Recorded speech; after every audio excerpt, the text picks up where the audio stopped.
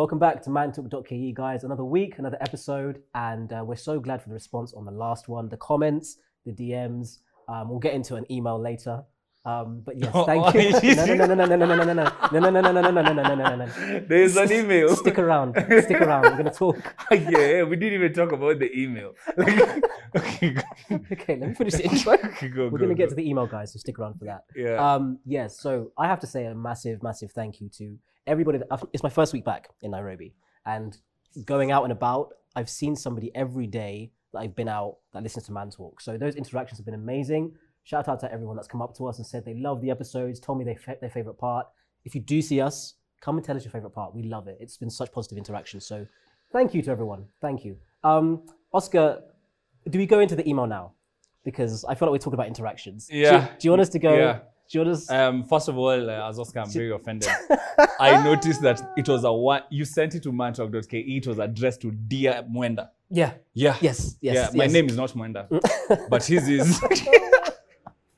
Hey, and it was a very passionate 4-page letter, I feel. We did ask for it. I said in one of the episodes, I said that I wish women were more romantic, and I wish they were like Aaliyah back in the day, and they were okay in writing a 4-page love letter. Yeah. I didn't say write me a 4-page love letter. But you I did. just said, You did. I said it was an example. It was a very well written letter. I think it was very well structured. To be fair, she is very creative in her writing. So I'm not sure if it's a she or a he though. It's definitely a she. I can tell from the linguistic skills that she had. It was a glorious letter. So thank you to that person. I will be responding within 5 to 10 business working days.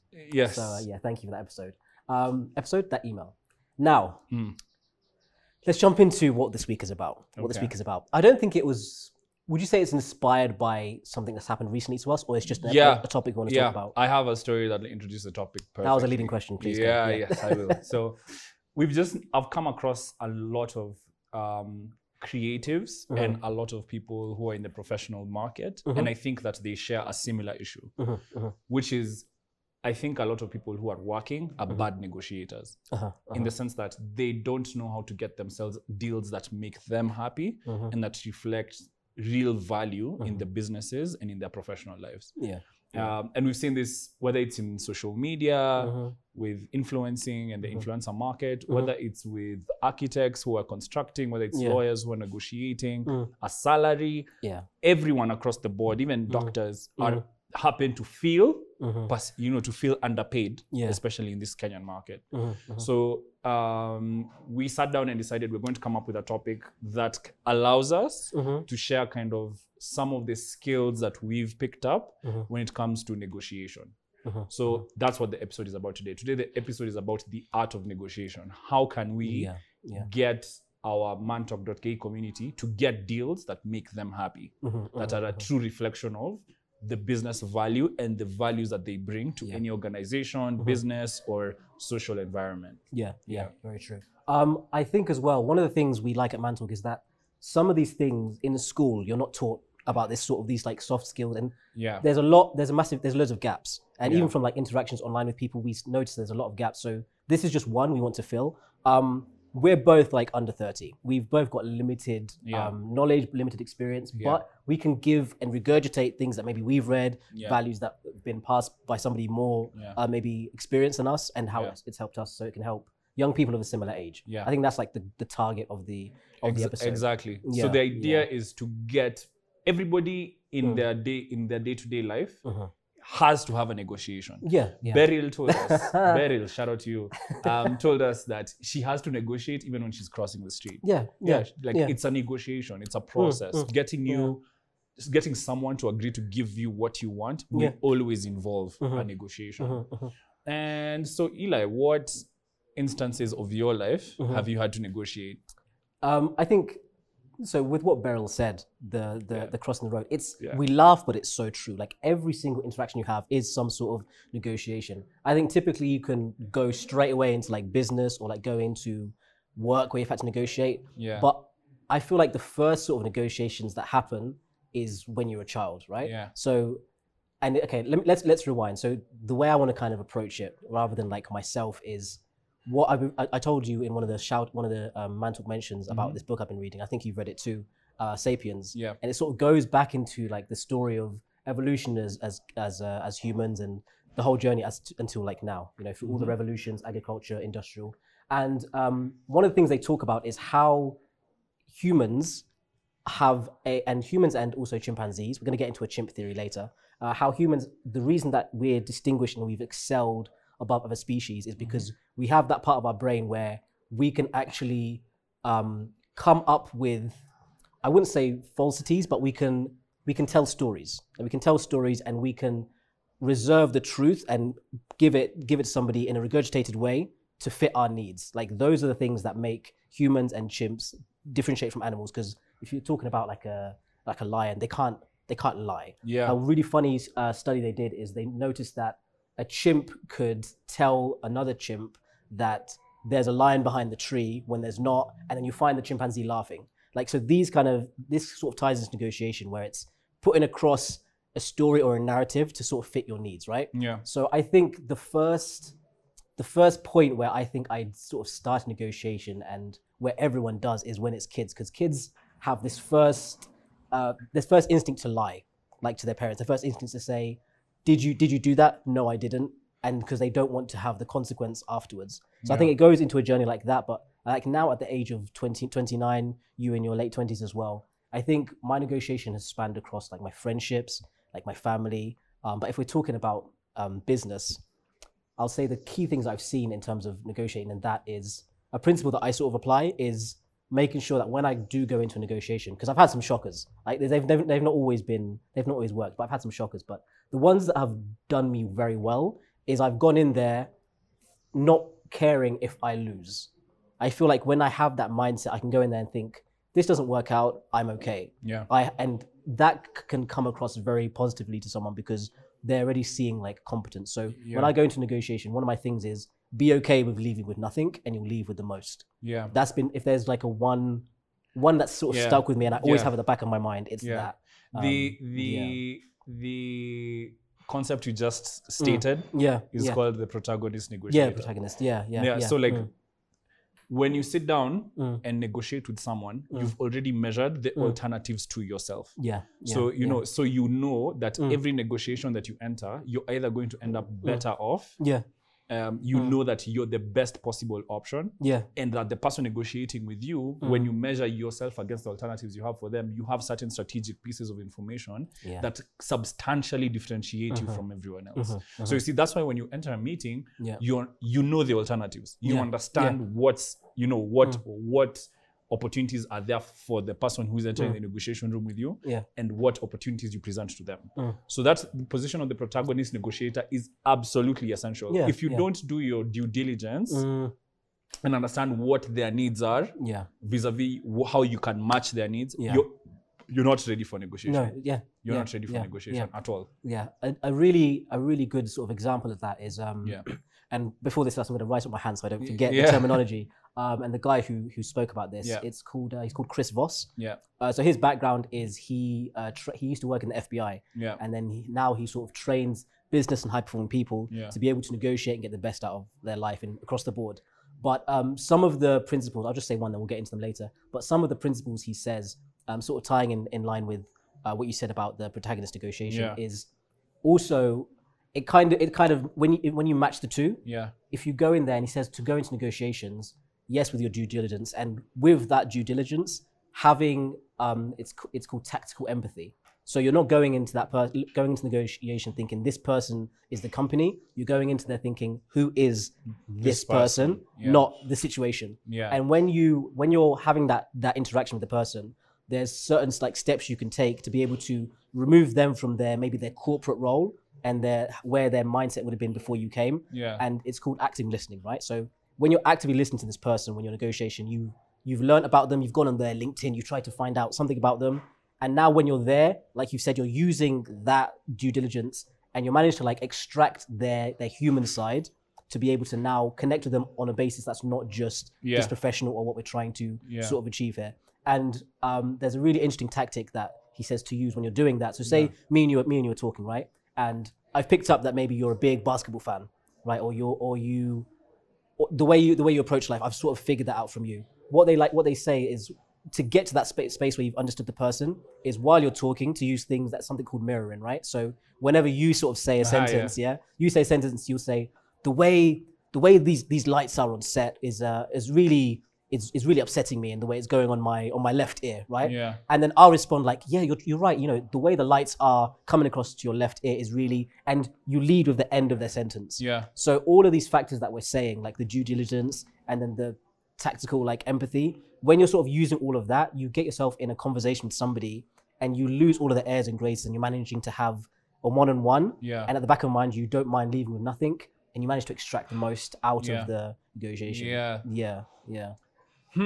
Okay. Yeah. First of all, that's a very shrewd skill, because who you end up negotiating with is you end up negotiating with the person in front of you rather than the organization itself and the responsibilities and negotiating position that they're in. And it's very, very helpful, because you see the form that you've put them in now, it's no longer me versus you, or it's not give and take. It becomes a collaborative problem solving exercise. So like you make this person also enter an empathetic state and want to actually concede more to you. It's so true. Wait, the term is called collaborative questions, right? So what you explain is collaborative questions, right? So for instance, like somebody says, like your landlord, like your landlord is saying that, you know, I need my rent, but when you're using the collaborative questions, you're making him answer questions and do the work for you. So you'd be like, wait, but how do you think I'll be able to pay this rent when this is my salary? And then you say, okay, maybe you'll be able, and now he's doing the work. You're now left there and he's figuring it out for you. Then together you've sort of come into a negotiation. Conclusion. Totally requires collaborative problem solving. If you're constantly entering a room and it's me versus you and it's completely adversarial, you will not enter a facilitative strategic position that's like positive for you. So, and how you get there, especially when you're sitting down and analyzing a situation that you're in vis-a-vis, let's take the landlord example. Because I think that's a good example. The landlord example, let's say he decides to hike the rent. Why is he hiking the rent? What is his rationale for hiking the rent? For you, why is it that you can't be able to make that rent as much as you don't want to shift your bargaining position? One good example would be you tell him, listen, I can't pay you X today. Do you know what I mean? I can't pay you X today, but let's enter a payment plan where this is an escalation strategy that I have. I know for a fact that I can't make that today, but what about tomorrow? How can you help me like guarantee you longevity? The money that I'm giving you today is guaranteed.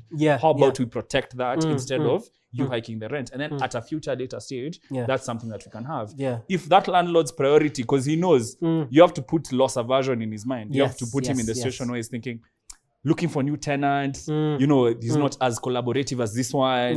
You have to create a collaborative environment so that they can assist you while you assist them. So don't enter negotiation thinking it's a war exercise. And here's another thing. Let me give you quick tips on how to identify negotiators, because everybody negotiates differently. It's other people.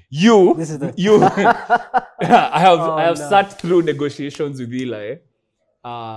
And I will explain to you how he negotiates, and it's very hilarious to me whenever I watch it. It's just funny. So the first type of negotiator is the analyst. So that's typically my negotiation style. So I look at all of the facts that I brought to the table. I look at their bargaining position, their negotiation position, my negotiation position. What's my value? What's their value? And how can we enter a value exchange that's concessionary and clean?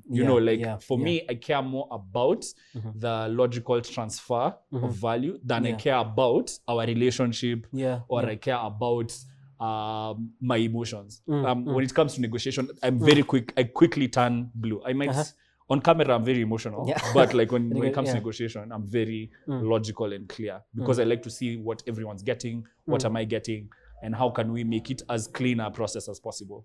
So I'm more focused on the logic of the negotiation. I get really irritated as a blue negotiator if I don't see logic. If I don't see that this is something that's logical, I can't make a deal with you.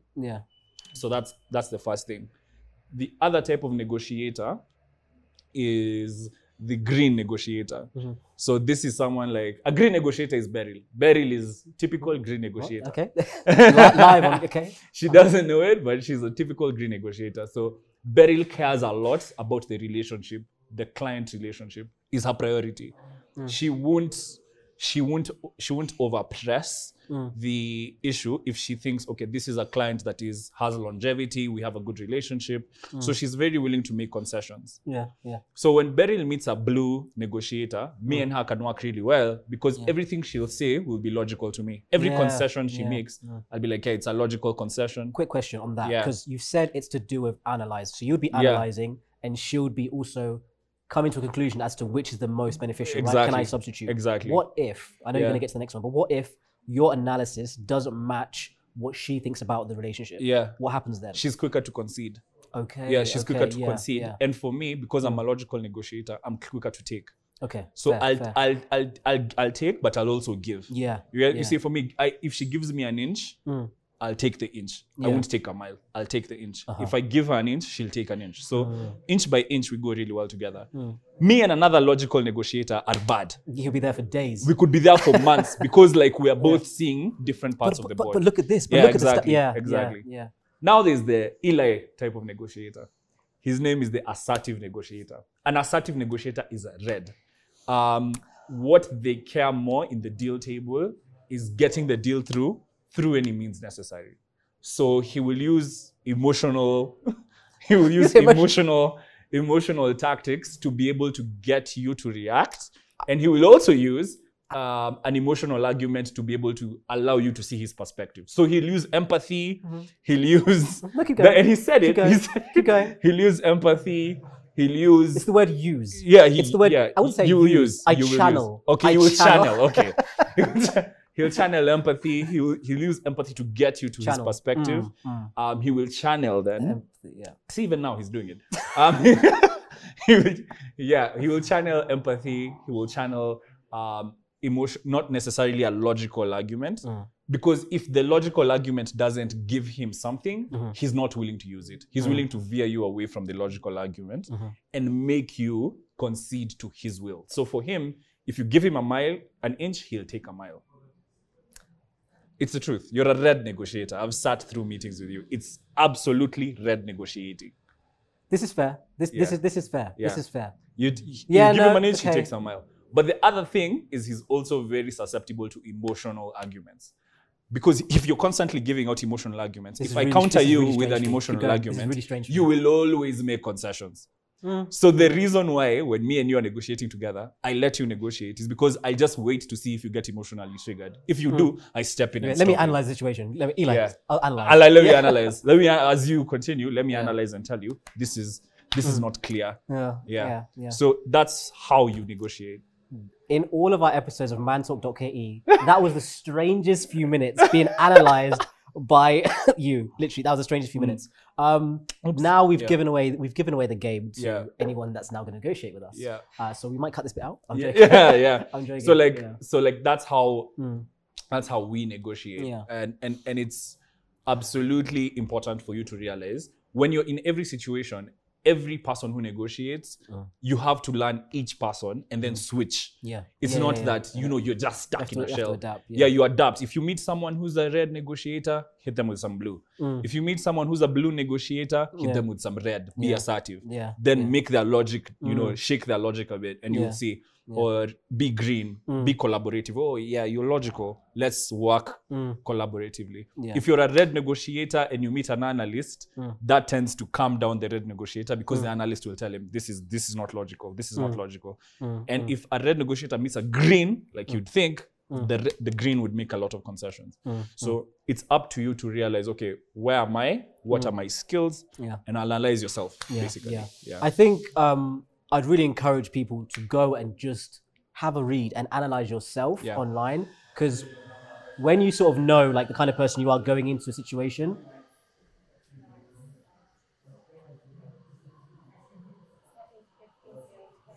we're never shooting on a Monday again or here. We'll shoot in Summer Box ever. Like that's the last time. So I encourage people to take what Oscar said, definitely, and go online and just Google is your friend. Just have a look and analyze yourself. Like, do I fit with this? Because if you're equipped and you already know how you act in a situation, we love using sports metaphors.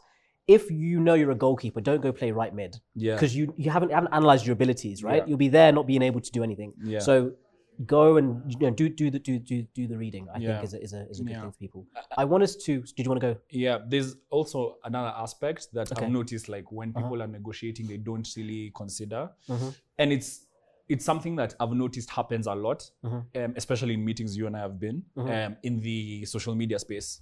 People negotiate issue by issue. And that is the worst way to negotiate with people who know how to negotiate.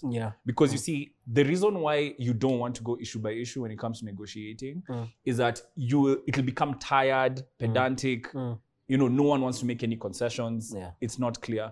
The cleanest way to negotiate anything ever, package it. That's package true. it. Like if you're someone who's, let's say, a lawyer, okay, so you know you have a very specific set of skills.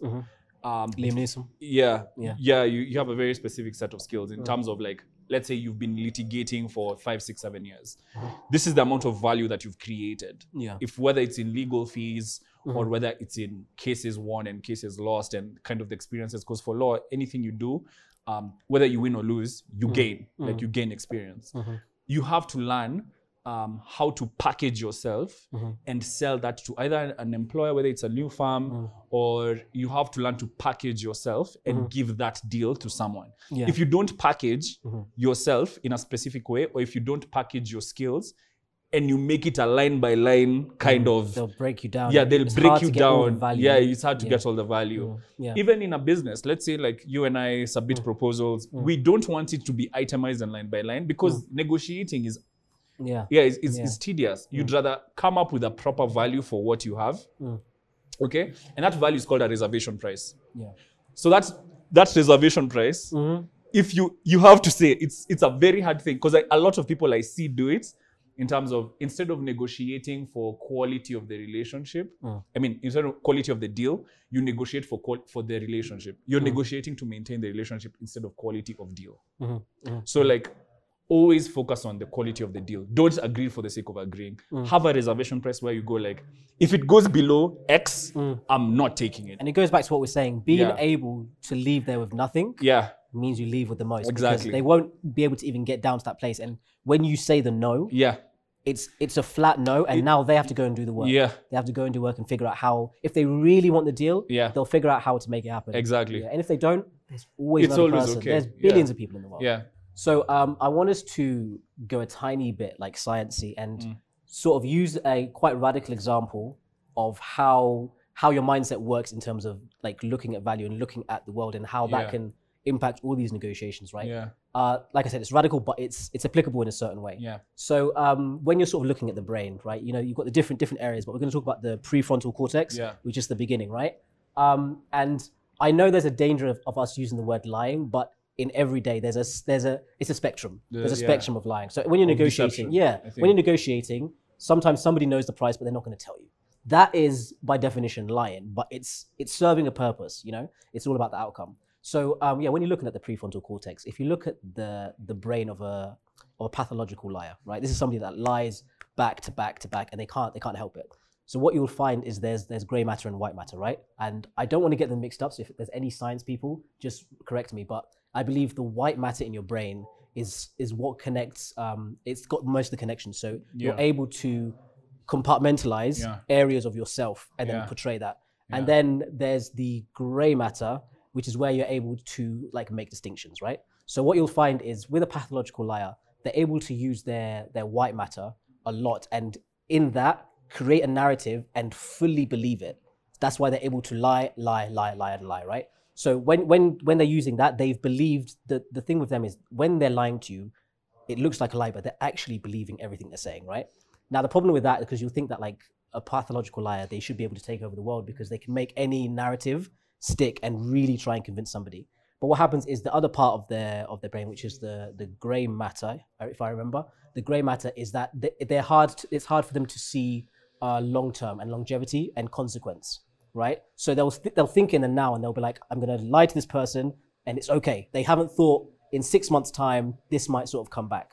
the reason I use this example is to talk about the way the pathological liar uses that white matter in their brain to convince themselves of this narrative until it's completely 100%. And you can't tell that person anything at that moment, because like they said, the way their brain is sort of wired, right? Now, what I want to sort of stress to people that go into negotiations is, if you haven't been able to create a narrative that benefits you, it can be created for you when you're out there. So you'll be going out there and then someone will be able to tell you, no, what you're offering me is not X, Y, Z.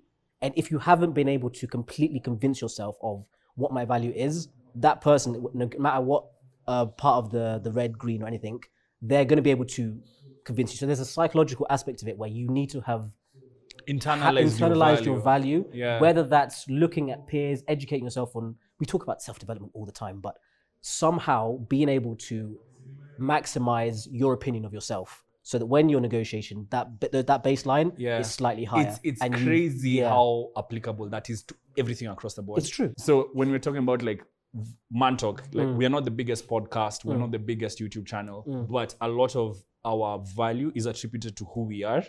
And so like there's certain, even when we negotiate, there's certain numbers which we just won't see. And we've left a few. And like, we just, it's like, what? Wait, you thought, you know, or, you know, come on. If we're going out there into negotiation and the backlog of self-development hasn't been done, then like it happened in one of our negotiations. I won't say where, but this person tried to sort of break down our brand as a concept, us as individuals. But even though that person was maybe saying facts in terms of what we are, because of the foresight that we have of what we're doing, you can't sort of allow anything to mur that path that you're trying to create for yourself. So like you're saying, all of those things sort of tie in, and it becomes really apparent when you're talking to somebody that hasn't actually done that back work. Because you're going to be able to just spin them. Well, the truth about it is, when you're negotiating based on the value you perceive yourself as and the amount of work you've actually done, it's a different number completely with regard to someone else's logical breakdown of the situation as it is now. And like you said, you know, the bargaining position that you consistently occupy, if you realize that it's lower or you're at a disadvantage, then you David and Goliath the situation. You reframe the entire argument to fit your mold. Do you know my thing? There's another aspect of negotiation I've realized, and I think we talked about this in one of the episodes about the sort of creative field, is that when you're, because now I want to take it really practical to somebody maybe trying to pursue like the digital, the content, etc. You know how we said that, you know, if you want to, we said this in one of our really early episodes about like entrepreneurship and stuff. You know, when you're pursuing something that you love, but you know the money doesn't really make sense, and you need to have something else to be able to give you that stability. So when you're negotiating with the thing you love, you're not undervalued. So this ties in. This was when you first start shooting with these guys. If you're, say you want to sort of like make content and you're thinking, okay, month by month basis, these are my expenses. I want what I love. I want to be following what I love, and I want that to pay my bills. There's a massive buffer zone, and it varies for everybody, where it might really dampen even your enthusiasm for what you quote unquote love. Because if you've sort of gone in there and you've thrown all your eggs in the content creation basket, right? And then you're going to these negotiations and you're leaving with much less because you're desperate. Like you're like, I need to get my money from this. You're going to keep ticking along, and then you'll think, wait, this thing I love, maybe I've not actually calculated, you know, what I can be making from it. But flip to the other person who has maybe a career, a business, something that's stable. When they're going to negotiate, they're managing to now firstly extract them as much value, and also walk away from so much more and still remain like loving what they do, because they've not been undervalued and basically told that what they love is never going to really make them money. In every negotiation, the one with the highest value is the one who gets to know easiest. So if you're in that, always make sure you can say no. A lot of people, like I said, you enter negotiation focusing on the agreement, just getting the deal through, however it'll happen, instead of the quality of the deal.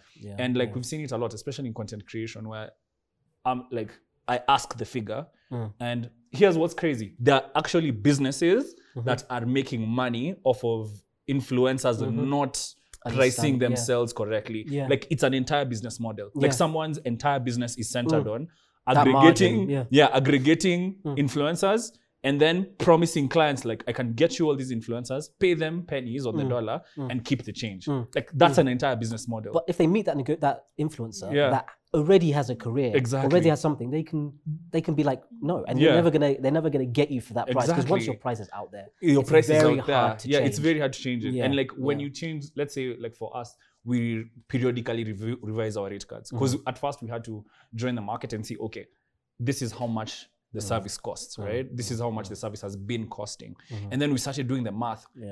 How can you as an organization want quality content, people looking a certain way, speaking a certain way, and then you're paying them nothing? You know, the only reason they can do that is because the desperation. Those people that are there, maybe they're like, I love it, I don't care. I can do it because like there are certain concessions that are being made behind closed doors that are not necessarily public information. But it just doesn't make sense. And there's another side to this though, which might sound conflicting, but it really does match up. Sometimes when you're negotiating, people can look at it as just a revenue exchange, right? But a lot of the time, and I had this conversation with someone I love very dearly, a lot of the time you might go in there, right? And it might be a case that, yes, the figure's low, but what else around that figure do you get, right? Because there's more value in actually experience in time. And I know people hate hearing this, but like there's a lot of value in taking less, but being in an environment where you can actually, in the long term, make more. But here's the question I have for you. At what point do we determine that experience ought to be cashed in? And this has been something, we've been debating it. We've been talking about this. Because you see, most professionals will come and tell you, oh, you've been gaining a lot of experience. I'm so proud of you. Pay me then. Pay me for my experience. You'll tell me, oh, look at all this experience. Yeah, okay. Now I've done all these things in my youth. It's time for me to get my value. So my thing is, I'm talking about more like the environment. And I know the example. Like the environment that you're in, you can really maximize with the interactions you have. Because the person I love very much, like they've taken something much less, but I'm like, if you, and we said this on the phone the other day, it's important who your boss is. Like if you are, it's very important who your boss is. We're talking about this because you might fight. Also, there's so much to unpack, but there's an element of, yes, you have to also understand when there's a limit. So I think it starts with, like you said, to answer the question, it starts with setting yourself limits, boundaries that you sort of can't go across, and it's not going to be at a detriment to the rest of your life, right? But there's somewhere you can say, I'm going to extract as much value from this person, and if I reach my deadline that I've set in my mind, like that if we go past a year, 2 years, and I've still not seen the value that I thought I'd get, I have to sort of move on. But while you're there, like you can extract so much, and that goes, I feel like it goes across the board. I know it's not like the sexy thing to say, you know, stick it out, but there is some truth in it. When you're young, you have a boundary. When you're young, I'll tell you, when you're young, not many responsibilities. Gain the experience. It's always fun. But I've noticed something that's crazy.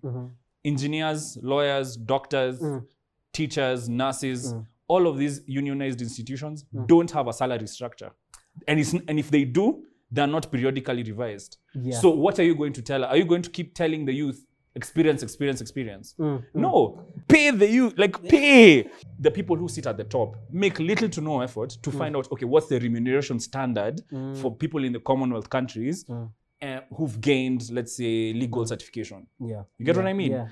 How can we standardize salaries for the youth? Instead, it's become this system where people are sitting people are sitting, in top, in like organizations and saying, or in an organization like a company, and saying, okay, what is the market alternative instead of what should be the market standard? The negotiating position for the youth is really, really bad.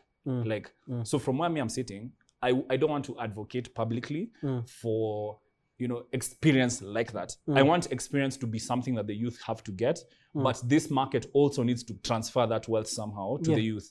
Otherwise, the inequality gap will just keep growing. But that's my perspective. I agree with that. And here's the thing. I think, because, okay, we can say that maybe this is where proactiveness comes into it, right? Because you can say that there's two people. One will sit there and then they go there for quote unquote experience for a long period of time, and they've just remained in the parameters of their career, right? But that experience for them, it has a price tag, and it's not going to go beyond that price tag. Exactly. Right? But okay. do you see what I mean? That's what. But then if there's somebody else that during those years of the quote unquote experience that we hate, but then they've been using their time so proactively and actually using the resource, etc., to now package themselves 3 years down the line next to that person. If this person's done it's why in school they say extracurricular activities. If this person's done nothing else, that is their price. They can't move. But do you know what I mean? But this person, they've done extra. So now when they go to their next, or even if they negotiate next, or they're in a better bargaining or position. if they transcend the environment we're talking about, like even if we're talking about Kenya, I advocate for staying here, making money here. But if you do decide to transcend it and you've done the extracurricular activity while you're getting that experience, you're so much more marketable, and you can't now look at the experience and say that wasn't worth it. No, I agree. I agree. So there's two types of people. There's two types of people. I've seen this situation, especially to people who are committing a protracted amount of time within certain organizations. You will do so many projects and create so much value for an organization, but there are no set structures as to how much you can grow when it comes to remuneration. There's no remuneration policies. And there's no external organization that makes sure that these associations are taken care of, these professionals are taken care of. So what ends up happening is that you find a lot of people who are really, really educated are not making what the market is currently priced at. There's a larger conversation around professionals specifically that I don't think has been had, and I think it should be had at some 100%. point.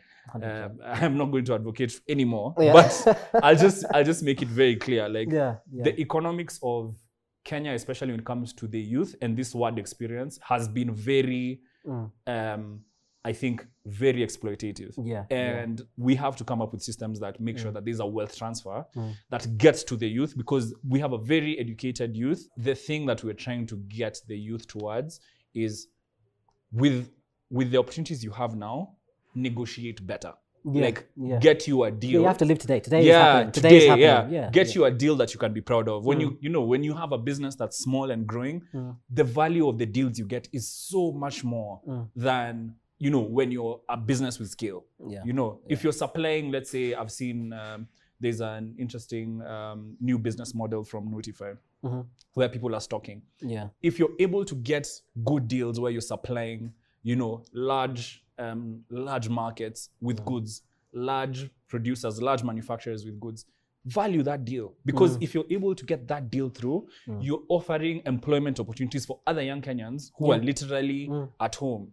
So and I think that's the crux of this episode. That's why it's such a passionate one, because for me personally, it's as the youth, we've had to sit down, and you're educated, you have skills, you have a lot of experience. As the youth in Kenya, sometimes we sit down and we look at the situation and we're like, where's the hope? You know. But the only reason I would never be on that side of it. I would never even I understand. I never want to come across coming from a place of not understanding. I completely get it. But there's a real value in the perception you have of the situation. There's such a value, because as soon as you go into the mindset of it's against me, you're never going to make progress. The right that's deal. Why I feel that's why I'm trying to balance it with yes, I hear it. But there is always always some avenue that's not been explored. There's always some way. And do you know another thing? Bluff. Oh yeah, no one knows what they're doing. Even in these negotiations, we're talking that's about, why he was talking about this bluff. Now, if you've realized the environment is hostile, it's tough. Bluff. Bluff like hell. Because if you don't bluff, you will get the deal that you know that's not one you can go home proudly with. Bluff. Bluff. Go. This is what I can supply. This is and you'll hear a lot of business people. That's stuff they don't say. They take the tender, not being able to not being really able to do it. But they'll take it and they'll find a way. You find a way. Work backwards. Negotiate it. Get it as long as you have it. Find a way. This economy is ruthless. Get the deal and bounce. That's what I'd say. But the thing is also when there's velocity like this, up and down. It's also a beautiful environment to make it work. It's also a beautiful environment. There's something that 50 Cent said in his book, and it's just a really practical skill, when you're sort of negotiating, right? And this is something I've done, and I was like, they actually, that worked. He talks about, just body language. There's a whole, we're not going to get into it, but there's loads of information around it. He's talking about, the first one to sort of move. And also, I was talking about mirroring in a positive way. There's also the mirroring in a negative way, right? Whereby maybe in this conversation or in this exchange, there's a deal going through. I know that you have so much more that you can offer me. Yeah. But as soon as like I let my body language and the tone of voice and what I'm saying like match up to what the actual situation is, I've lost, right? So what 50 Cent says is it was so amazing to see happen in action is when there's somebody that has so much more and has something that you need, never respond to their nonverbal cues, right? So say if and it's the most uncomfortable few seconds if you don't do it, but say they're sort of they make a presentation and then they say how wonderful something is, and then their body language sort of says and look at that how good that is, and you just don't react. There's a borderline being rude, but like when it's more non-verbal. So his body language is saying that this is fantastic, and he's sort of looking at you like respond to what I'm doing with my body. If you're still in that moment, then it makes that person have to think, okay, he's not responding and I'm not leading this non-verbal exchange. It's in his book, Hustle Harder or something like that. But I used it once or twice, and now watching somebody that had more than me fidget around to try and figure out how I can get this person back engaged on board is the weirdest. Firstly, it's so uncomfortable, like not reacting, because your initial reaction when somebody like nods at you is to nod back, or to sort of prompts you is to respond to that prompt. But if you sit there for the three or so seconds that's uncomfortable, it's like watching magic happen. You just see this person just completely try to refigure. So that's another practical example you can do. Don't mirror and don't respond to nonverbal cues if the power dynamic is a bit too obscure. Yeah. So try it. It's fun. Yeah, it's fun, so but it's uncomfortable. Like, it's comfortable. Like yeah, that's basically bluffing. Yeah, bluffing, but now non-verbal. Yeah, you have to, especially if you're young and you're trying to get that first contract that might change your life. Yeah, you can't supply it. You don't figure out how you do it. But that comes from being able to say to yourself, "I can supply it." So channel your pathological liar. Channel it. Channel it. Make the narrative so apparent in your mind. No, I wouldn't call it a pathological liar, but. No, like I'm just talking about the brain thing I was talking about. But no, that's the art of negotiation. Yeah, good one. Did we do the Man Talk mentions? No. So my Man Talk mention, I've just started watching it. It's a bit of a weird one. I like to go one episode like academic or very intense, and one episode just go and enjoy yourself. Yeah. And this kind of ties into the bluffing we're talking about. There's a film called The Beautiful Life of Mr. Ripley, right? It's a Matt Damon, Jude Law film back in like the 1999. And this guy is essentially manages to finesse his way into high society and completely steal somebody's identity. It links with this in a positive way, but just the way he manages to use. No, I'm saying. Firstly, it's an amazing film, and also just watching somebody navigate environments that he shouldn't be in and stand there and say, "No, I'm this guy," is incredible to watch. It's just a great film as well. I thought it kind of links in. The Fantastic Mr. Ripley. That's what it's called. Fantastic Mr. Ripley. The one I'll suggest is go look out for the content of this fantastic writer, and she also put out an episode on negotiation from Stanford Graduate School of Business called Dr. Maggie Neal. She's written a book called Getting to Get What You Want, Getting to What You Want by. It's her and a guy called Thomas Lice. So that's what I'll plug. Okay. Check out Dr. Maggie Neal if you really want to understand negotiation, especially with the approach of collaborative problem solving. Yeah. She's really, really good. I'm actually going to listen to that. You learn something. Yeah. Nice. Good stuff, guys. Hope you enjoyed it. See you on the next week of mantalk.ke. Comment below what you liked most about this episode. Yeah, like, share, subscribe. Peace.